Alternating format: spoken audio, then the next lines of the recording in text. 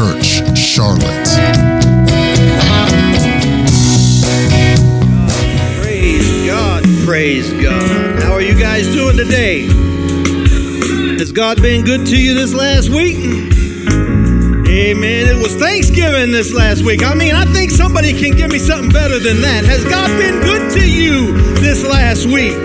Do you have something to be thankful for this week? See, I'm thankful today for the Holy Ghost in my life.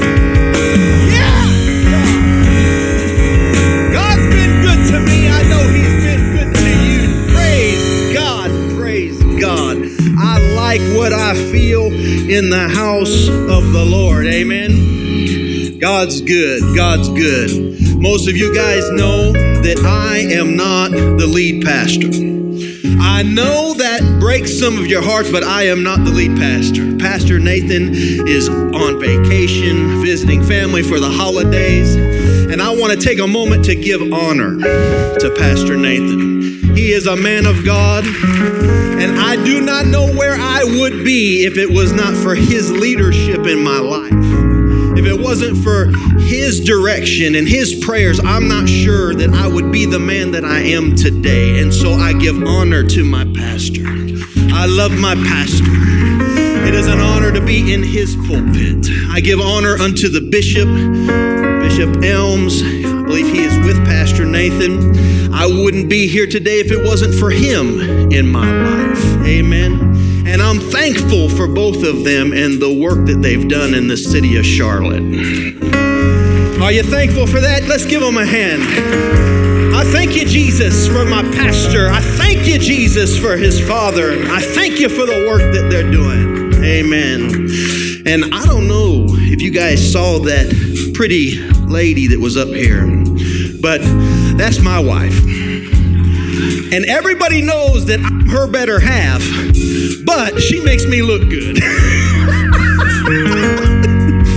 I love my wife. She is my love. I am hers and she is mine. She has made my life better. She has enriched me in all the ways that I need to be enriched, and I give thanks today for her. I give thanks. Give us a hand for the musicians today, man. Didn't they do it?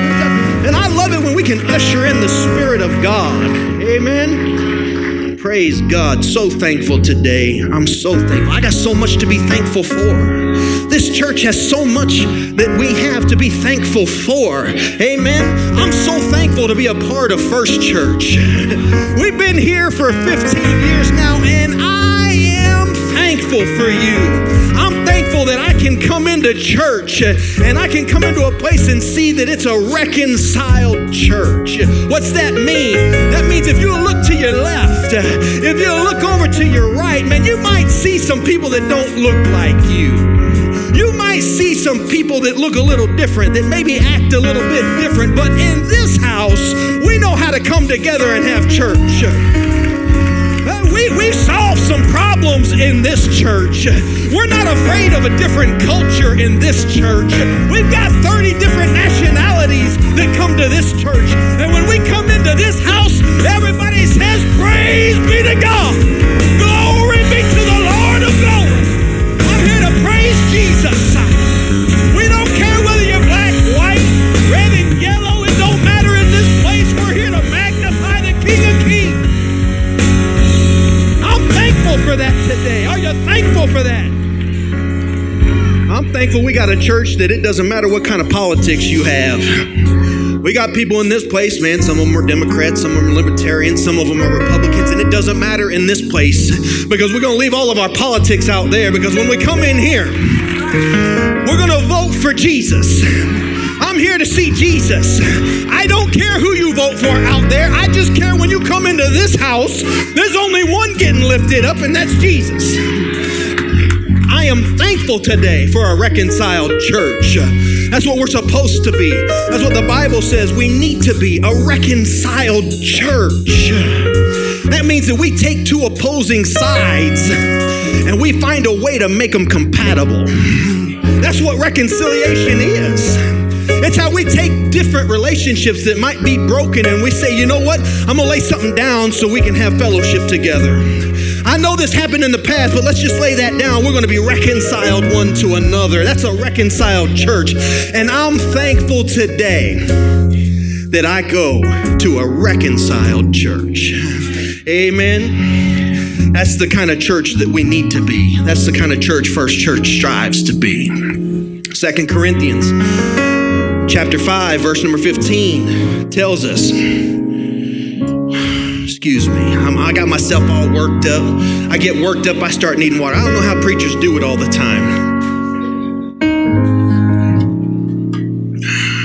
1 Corinthians 5:15 says, and he that died for all, that they should live, not henceforth live unto themselves, but unto him which died for them and rose again.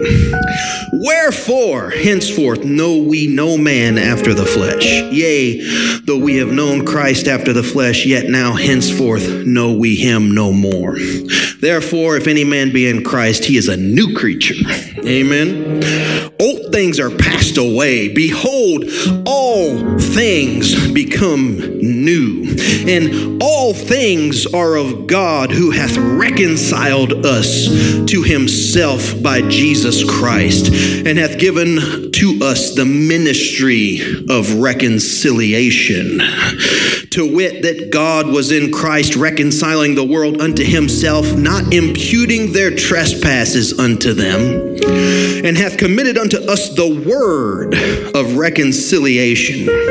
Now then, we are ambassadors for Christ, as though God did beseech you by us. We pray you in Christ's stead, be ye reconciled to God. Amen. I want to be reconciled to God today. How many of you guys want to be reconciled to God? Lord, I thank you today for your mercy and for your grace. I thank you for this opportunity to stand in this pulpit. I thank you, Lord, for an opportunity to be a voice piece, a tool in your hand. Anoint this place and let your spirit flow. Anoint this place. Let your anointing flow through the audience, Lord, and let our hearts be tilled up and ready to receive the word of God today. We ask it in Jesus' name. In Jesus' name, amen. Amen. A reconciled church. That's what we need to be today. Amen. See, Adam and Eve sinned and created this great divide between us and God. They created this gap between the Creator and the creation. And they could no longer bridge that gap because of the sin that they had committed. Our ability to fellowship with God was hindered because of the gap that was created when Adam and Eve sinned. But thankfully, God is not content with having that gap, because God created us so that he would have fellowship with us. And so he begins to work. Immediately, he begins to work, and he begins to work out this plan of reconciliation to reconcile himself back to the creation. And God's plan to reconcile a fallen world back to himself. His plan to restore his relationship with us. His plan to bridge the gap between us and him is in Jesus. Jesus is the plan that God set forth to reconcile us back to him. You see, only a man with no sin could be an acceptable sacrifice for man's sin, a cover for man's sin. Only a man with no sin could satisfy the judgment of God. Only a man with no sin willing to offer himself for all of mankind. But yet there was no man to be found. He could find none. There was no man that could be the acceptable sacrifice. There was no man that could bridge the gap between fallen man and a righteous God.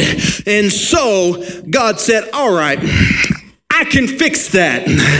I'm going to take myself and I'm going to wrap myself in flesh and I'm going to go down there and dwell among them. And the Bible says we beheld him as the only begotten of the Father, and we know his name today. Somebody tell me, what is his name? Jesus. That's right. Jesus is God manifested in the flesh. He is the representation of God here today. He was not just a man. He was more than a man. He was a God man. He was both divine and he also had flesh like you and I. He was tempted in all points like as of to we are, but yet he knew no sin. He was a sinless man.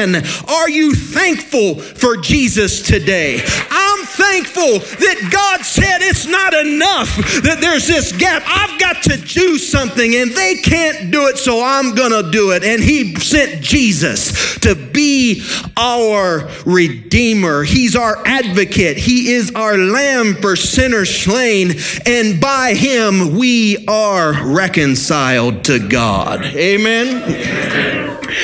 We read that Jesus reconciled us to God. Then he gives us a ministry of reconciliation. What that tells me is that Jesus reconciles us to God and then stands as the example that we all ought to follow. He had a ministry of reconciliation, and through that, he gives us a ministry of reconciliation. He is the example that we ought to follow, which brings me to a very important question today that I want to pose to you. And for the next little bit, I want to try and challenge every one of you to actually step up to encourage you to step up to this plate. And that question is the title of my sermon today, and it's simply this: are you a bridge builder? Are you a bridge builder? You see, bridges connect two opposing sides. That is a gap between them. There is some kind of divide. There's a valley. There's a body of water. And bridges connect the two sides. Jesus, in reconciling us to God, bridges the gap between a holy God and an unholy creation. Are you a bridge builder today? One of the first steps to building a bridge is to set up safe zones to work. They put up fencing, they put up signage. You can't get in there unless you're authorized to be in there. You have to wear personal protective equipment, a hard hat, gloves, safety glasses, work boots, a high-vis vest or shirt. You have to have certain things to be in there to make it a safe place for you to do work. Every place that builds a bridge does that. When they're building over large places of water, they build these giant walls, and they'll connect the walls together, and they lay it down into the water, and they begin to pump the water out. And from where that wall has created a pocket, and they pump all of the water out to create a safe place so that people can go down there with water all around them and start to build up the pillars that'll hold the bridge up over the water. They create safe places. And once they build up those bridges, once they build up those pillars, they then will extend the bridge from one side to the pillar. And then if they can go from that pillar to the other side, then they will. But if not, they'll build another pillar up and go from a pillar to a pillar and repeat that until they can get the bridge connected to the other side. So I'm thankful that Jesus knew how to build a bridge. You see, Jesus reconciled us back to God and bridged that gap. He created safe places. Everybody that came to him was in a safe place. He doesn't let their sickness deter him You can be sick and come to Jesus. It was all right. Even when you have an issue of blood and you're not supposed to be close to anybody, he's like, it's okay. You can come on.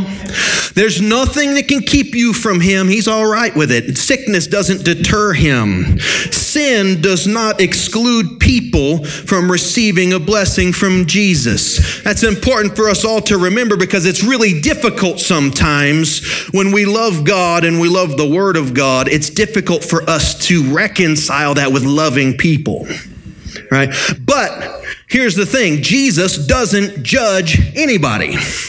In his whole earthly ministry, I can find nowhere where Jesus judges somebody. The closest place you come to Jesus judging anyone is when he throws the people that were selling all the stuff in the temple out. They're selling the doves. They're selling all the different, and they're ripping everybody off. They're in the court of the Gentiles, so the Gentiles can't go in and actually have anything, service or be fellowship, and he throws them out. That's the closest you get to Jesus judging in the entire Bible. You can find nowhere where he judges anybody. Why is it that you can find nowhere where Jesus actually judges anybody? Right? Here's why. Jesus is not the personification of God's judgment. He's the personification of God's mercy. He's not here to judge. He's here to show mercy.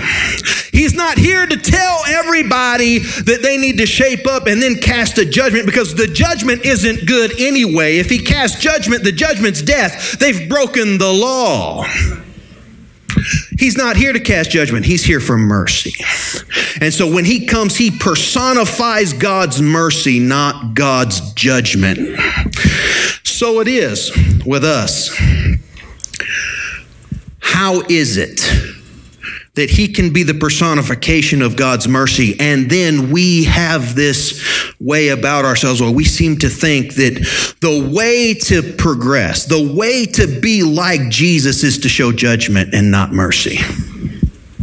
I don't want to show judgment. I need to show mercy. I'm not here to be a personification of God's judgment. I am not qualified to judge anybody, but I am very qualified to show people mercy. Why? Because Jesus showed me mercy. Jesus shows me how mercy's done. He doesn't show me how judgment's done. When he came, he said, I am merciful. It didn't matter to him if there was sin. The woman at the well, he says, come of me, I'll give you water. I'll give you living water. And she's like, if you know who you're talking to, you wouldn't be talking to me. He says, why? I know who I'm talking to. I'm here to give you water. I'm here to give you living water. He goes, and in fact, how about this? Go get your husband. She goes, well, I don't have a husband. He goes, you're right, you don't. You're shacking up.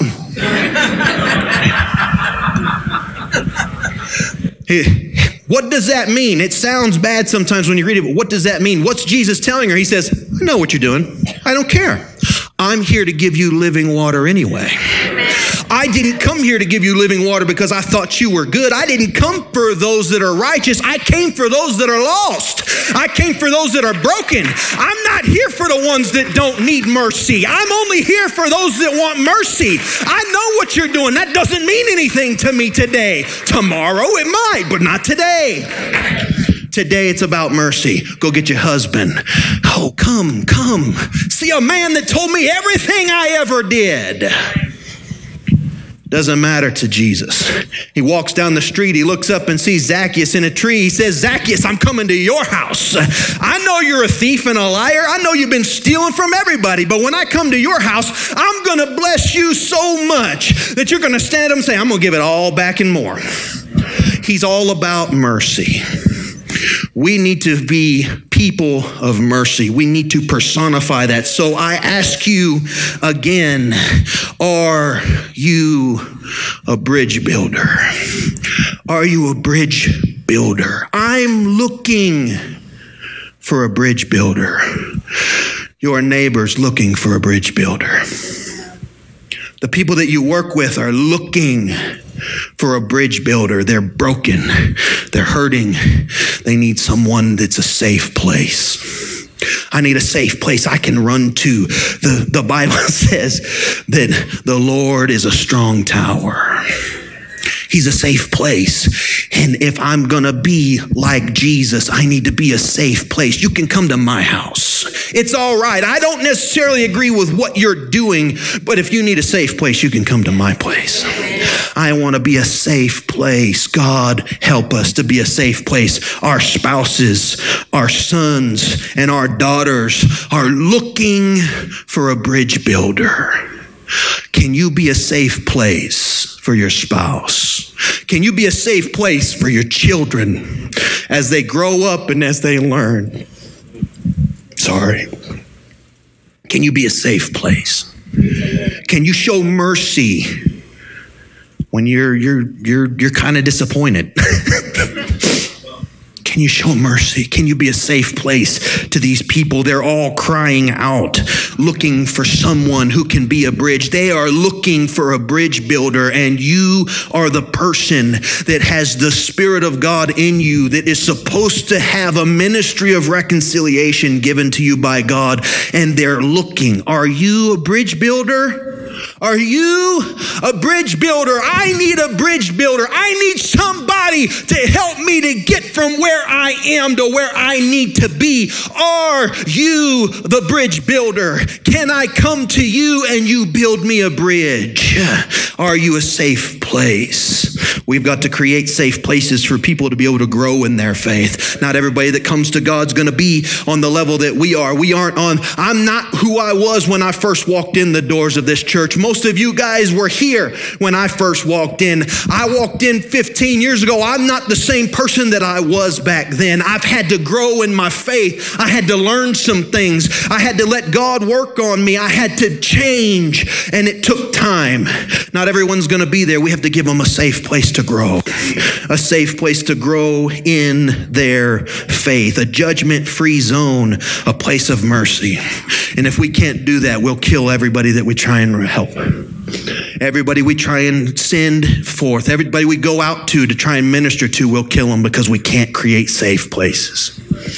If you go into a place when you're building a bridge, if you go into the cofferdams, that's what the walls are that they put in the water. If you go into that and it's not a safe place, there's cracks in the wall, the water will come in and you'll drown. And everybody you put in there will drown. We have to have safe places for people to grow and to work. Inside of these safe places, Jesus he consistently built people up. He was always trying to encourage somebody. Even when the woman caught in adultery sent to him and he says, I'm not here to condemn you. I'm a safe place. I didn't come to judge. I came to show mercy. He tells her after that, he goes, go and sin no more. What does that mean? That is Jesus saying, I know that you're a good person. I know you can do better. Go do better. It's okay. I believe in you. I believe in your ability to be better than what you've been. He's always lifting them up. He's always trying to encourage them and tell them, I believe in you. I know you don't believe in yourself, but I believe in you. I believe that you have what it takes to be a man and a woman of God. I believe that you have what it takes to be a bridge builder. I believe you have what it takes.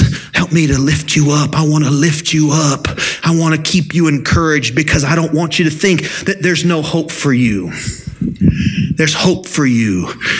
Jesus is always building people up. Not only that, he is consistent in his personal commitments to righteousness. Listen, you got caught in adultery. I didn't get caught in adultery. I'm not going to get caught in adultery.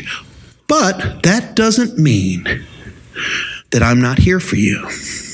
He's consistent. He won't do wrong. He won't condone your wrong, but he won't judge your wrong. He's merciful, but he's consistent in his ability to say, I'm not doing that. The Bible says, tempt not the Lord your God, right? He's tempted. He's like, nah, we're not going to do that. He's consistently trying to maintain his own righteousness without judging others. It's an amazing thing that he's able to do, how he can maintain, but yet not judge others. But that consistency builds his credibility. I can be who I am, and you can be who you are, and we can have fellowship together. I'm not going to the bar. I'm not. If you go to the bar, God bless you. Go to the bar. When you're done, come over to the house. Just don't bring that with you.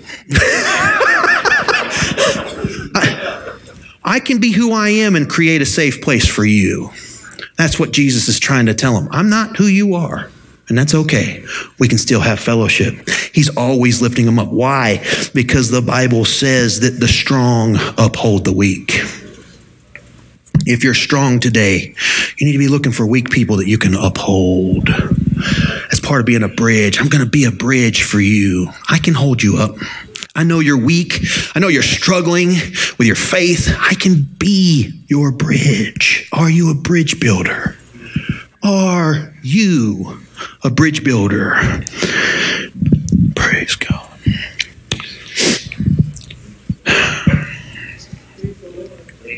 There's people in our lives that are weak, and they need us to remind them that they can be strong. They need us to lift them up. They need us to tell them that we believe in them. They don't need us to kick them while they're down. They need us to pick them up. I'm not here to kick you while you're down. I want to pick you up. I want to pick you up. I'm not here to point out all your sins. I want to cover those. That's what Jesus does. I want to cover that. Let me cover that up. All right? We need to be able to do that. Jesus also is relentless in his pursuit of people that are weaker. He's relentless in his pursuit of people that need encouragement. He's relentless in his pursuit of those that are sick. He does not stop. He doesn't even have a place to lay his head, the Bible says. Why? Because I'm on a mission. And I've got to find people. I'm searching for the one lost sheep. There's 99 good ones over there, but I'm searching for the one that's lost. And he's relentless in it. Would to God we could be relentless in our pursuit of people that we can be a bridge to. I want to be a bridge. Who needs a bridge? I'm looking for someone who's looking for a bridge builder. I want to be a bridge. Are you a bridge builder? Yes, I am. Come, let me help you. Let me build a bridge for you. Think about it. Think about it. Think about the lame man in Mark chapter 2, verses 3 and 5. Think about him and his friends that are carrying him to Jesus. They're relentless. They're carrying this man, 4 of them at a time, carrying this man to go see Jesus. He's holed up in this house, and there's so many people around that they can't get to him. It would have been easy to turn around and say, well, we just can't get there today. Maybe the next time we'll get there. Well, I don't know how we're going to get into this place, so maybe next time we'll move ourselves into this place, and maybe we'll hear early enough we can get here on time and not be late. They could have left it. They could have turned around and went home, but they didn't. They said, man, I can't leave without getting you to Jesus. I can't leave without building you a bridge to get to Jesus. How are we going to do that? Well, I think I can rip that roof off. I think that roof looks fragile enough, man, but it's sturdy enough to hold us. If we can just get up there, we can rip the roof off and we can lower him right down to where Jesus is at. But I don't know, that's not even our house, but I don't care. I'll pay the damages. I just got to get this person to Jesus.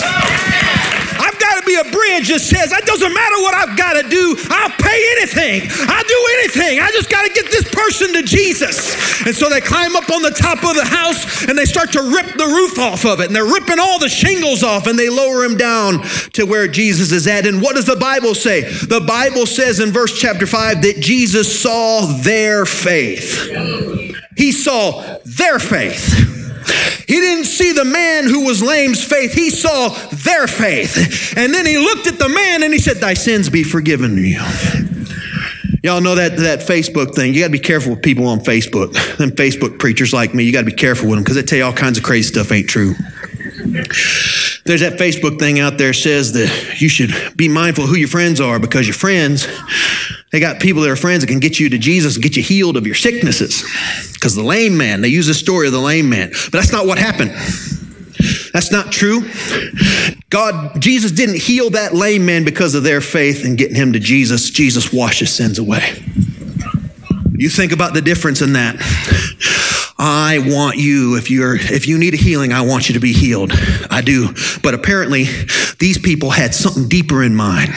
Apparently, their faith wasn't just to get this man healed. In fact, they probably could care less if the man ever walked again. What they wanted was for Jesus to cleanse him. They wanted him to get a spiritual healing. To them, it was more important that he was saved than that he was healed in his body. They were the people that said, I've got to get you to Jesus, not so you can be healed in your body. If that happens, great, but you need Jesus to wash your sins away. I can't do that for you. Everybody I try and be a bridge to, I can't pull them out of sin. I can't forgive them of sins. I'm not the one who has the power to wash their sins away. All I can do is get them to where Jesus is. That's the only place I can go to. Go to where Jesus is and let him wash their sins away. They don't need that from me. I can't do it for you. Yeah. But I tell you what I can do. I can get you to where Jesus is. I can build a bridge so you can get to where Jesus is. Not every road leads to heaven. It's the truth. Not every road will lead to heaven. But I can build you a road to where Jesus is. And Jesus can take you to heaven. Jesus knows the path. I don't. He does. I'm following him. My God, you might as well follow me and him. I don't know how to get there, but he does. Are you a bridge builder? Are you a bridge builder? Jesus created those safe places. He built people up. He encouraged them to pursue a better way, but the bridge still wasn't complete. Excuse me. The pieces were in place, but the walkway across the pillar still had to be laid. Something still had to connect the pillars, the side to the pillar, and from the pillar to the other side. Bridge builders don't just use anything. When you go and watch people building bridges, they don't use grass. They just don't put anything down and try and act like that's going to hold the weight of something. It's got to be strong. It's got to be reinforced. It's got to hold up for the travel, for the weight of people getting across. So what's Jesus do? Jesus says, what's the strongest thing I know? What's the strongest thing I know? Love. Love's the strongest thing I know. Love never fails. And I love these people. See, we perceive his love because while we were yet sinners, Christ died for us. I'm going to die for these people. I'm going to lay my life down for these people. I have to lay it down. And I'm going to use love to build this bridge. I created a safe place for them. I built them up. I let them know that they can make it. And then I laid myself down and said, just walk on me. Just walk on me. I'll be a bridge for you. Just walk on me. Walk on my love. Use me. Use me. Just get to the other side. Just get to the other side. His love for us built the path that finished the bridge. It's his love for us that built the bridge. Musicians, you guys can come. I'm going to try and see if I can't wrap this up. Praise God.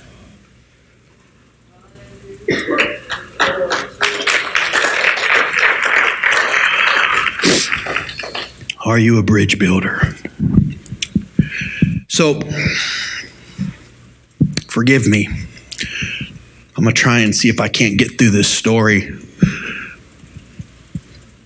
because it's kind of emotional. Okay. But a handful of years ago, good number of years ago, see, in every church, in every organization, worldwide, there's always people in the churches, and not everybody's as conservative as another person. Sometimes they're a little more liberal, even though they're still on a conservative spectrum, And there's always kind of this tension that happens in churches. A tension that kind of, some people aren't quite so sure that they agree with this. It's not necessarily about sin, right? It's not about sin. It's personal preference, right? Sometimes it's just a personal preference. But there's a lot of people debate over it, right? A few years ago, there was a family.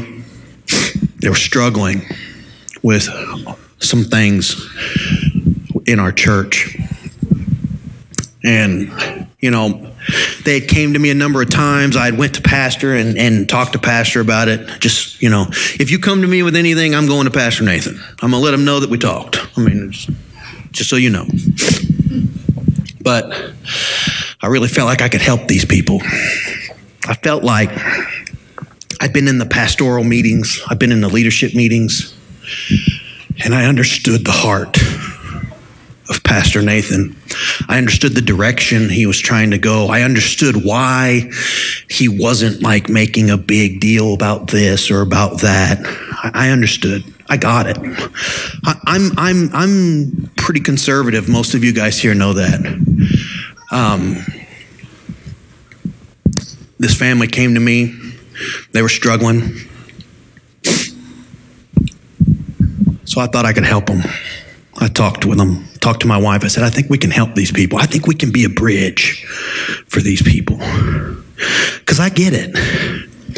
I'm kind of like, I agree with them in a lot of ways, but I get it. I get what we're doing. I get where the heart is here. I get the heart of God and what Pastor's trying to do. I think we can be a bridge for these people. So let's invite them over to the house, fellowship with them. They came over, and I felt real strong. It's just, you know what? Don't bring anything up. Just love on them. Just love on them. It's okay. Just love on them. So we did.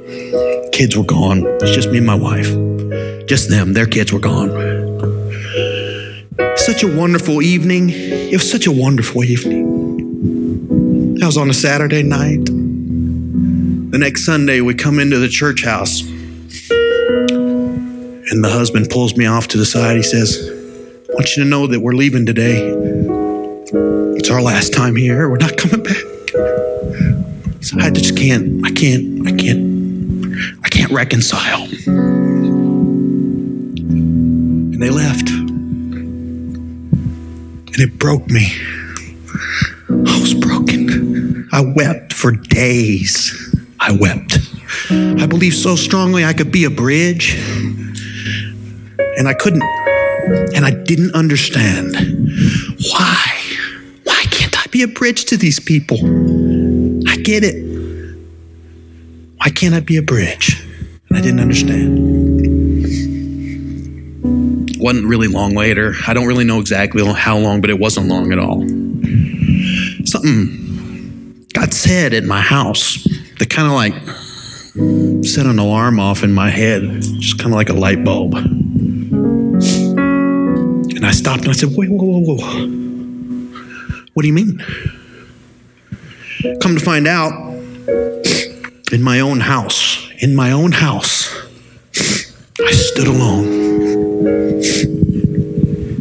I was on the other side.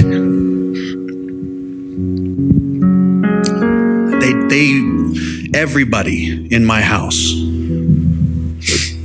was on the other side. In the same situation, same topic, that I thought I could be a bridge with this other family.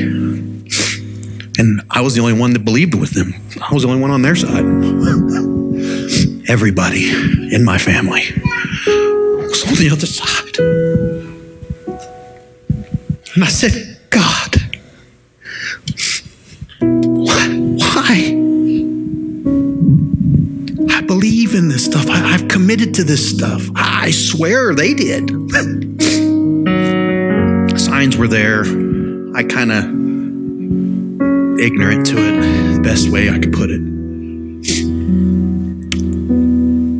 But everybody I loved was on the other side. And the divide seemed so big. I didn't know what to do. And I prayed to God. I said, God, what am I supposed to do? What am I supposed to do? And God says, I thought you said you could be a bridge. I thought you said you could be a bridge. Are you a bridge builder? They're looking for a bridge builder. Are you a bridge builder? See, I couldn't be a bridge to the family that was struggling because we were on the same side. You can't be a bridge to anybody that's on the same side. There's no reason for a bridge. Jesus didn't reconcile himself to God. There's no one to build a bridge on that side. He had to look across and say, the bridge needs to be between here and there. You can't be a bridge to people on the same side. There's no way you can do it. But what you can be is a bridge to someone on the other side from you.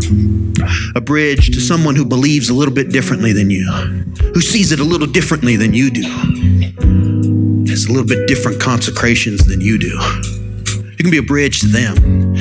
And when you can be a bridge to them, you become a testimony to everybody on your side. I'm a testimony to the people on my side. You see, I said, well, I don't understand. I don't understand. You see, the devil had convinced everybody in my family that I loved an idea more than I loved them. He's a liar. I want to tell somebody today the devil's a liar. He's been lying for forever. There's no truth in him. He's been telling you God doesn't care for your whole life. That's a lie. God cares. He's been telling you God don't love you for your whole life. That's a lie. God loves you. He loves you. The devil's a liar. I had to prove that old devil wrong. But I said, Lord, I don't know how to be this. I don't know how to be this bridge. How do I be a bridge? And why? Why could it not be someone else? Why did it have to be those that were closest to me? Why? And this is what God told me. He said, if you're going to be a bridge, you have to love those on the other side enough to die for them. There's nobody else I love more on this earth. I had to know that the cost was going to be I had to love them enough to lay down my life. I got to lay it down. I got to lay it down. I got to lay down my preferences.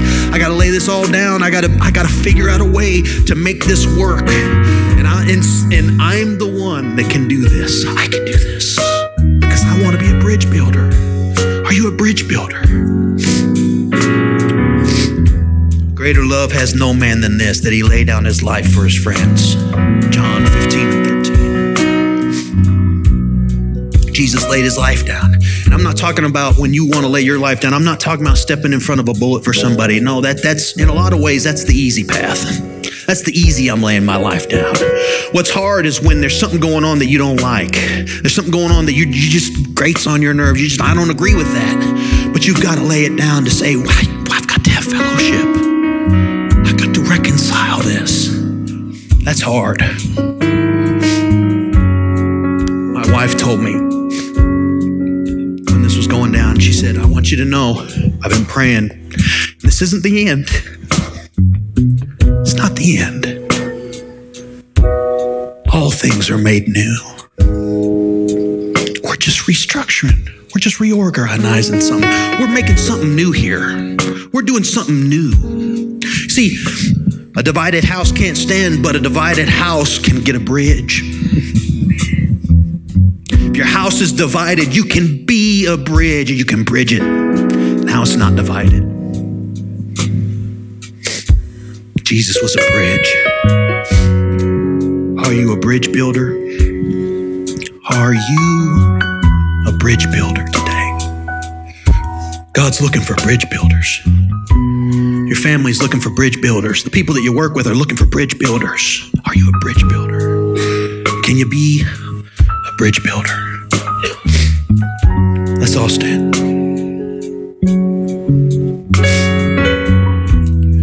Jesus said, greater works will you do because I go to my Father. Jesus has no trouble casting out demons. He's got no trouble healing the sick. He had no trouble raising the dead. But when he went to Gethsemane and in agony he prayed, the Bible said he sweat. His sweat was as it were great drops of blood. He did that all to get the strength to lay down his life and be a bridge for us. You see, being a bridge is the only thing that Jesus ever seemed to have any trouble with. It's the only thing he ever agonized over. But he endured for the joy, the Bible says, was on the other side. He endured for the joy that was set before him, the joy of reconciliation to God, the joy of the resurrection. You know how you're going to get strength to be a bridge? You know how you're going to get that strength to be able to lay down your life? You're going to have joy in the reconciliation. You're going to have joy and believe in the resurrection. There's a resurrection. If that same spirit that raised up Jesus from the grave dwells in you, he that raised up Christ from the dead will also quicken your mortal body. Jesus wasn't a living sacrifice. He went to the cross one time. When he comes back, he's not going to the cross again. He only did it one time. He built this fabulous bridge that nobody else could build, but he only built one. But because he went to his Father and now he sends back the Holy Ghost to dwell in you. Christ in me, the hope of glory. Greater is he that is in you than he that's in the world. Because he came back and fills you with his Spirit, the Bible says you're now a living sacrifice. You know what that means? That means you can lay yourself out over and over again. You can build as many bridges as you can possibly build. You can lift people up and then lay yourself down as a sacrifice so they can get to Jesus. And when it's over, you have faith to believe. I believe in the resurrection. So when I lay my life down, I know that I'm going to be raised up new. And then I can go out and I can say, who's next? Who needs a bridge builder? I'm a bridge builder. Are you a bridge builder? And you can lay yourself down again. Thank you for listening to First Church Charlotte. If this podcast has blessed you, please rate it with 4 or 5 stars. By doing so, you will help others find our free podcast and bless them. If you're in the Charlotte, North Carolina area, come worship with us at 4929 North Sharon Amity Road. For information about service times, church ministries, and so much more, visit us online at firstchurchclt.com. If you would like to help support our efforts, please text GIVE to 704-445-5353. We pray God's richest blessings to you. Come, worship with us.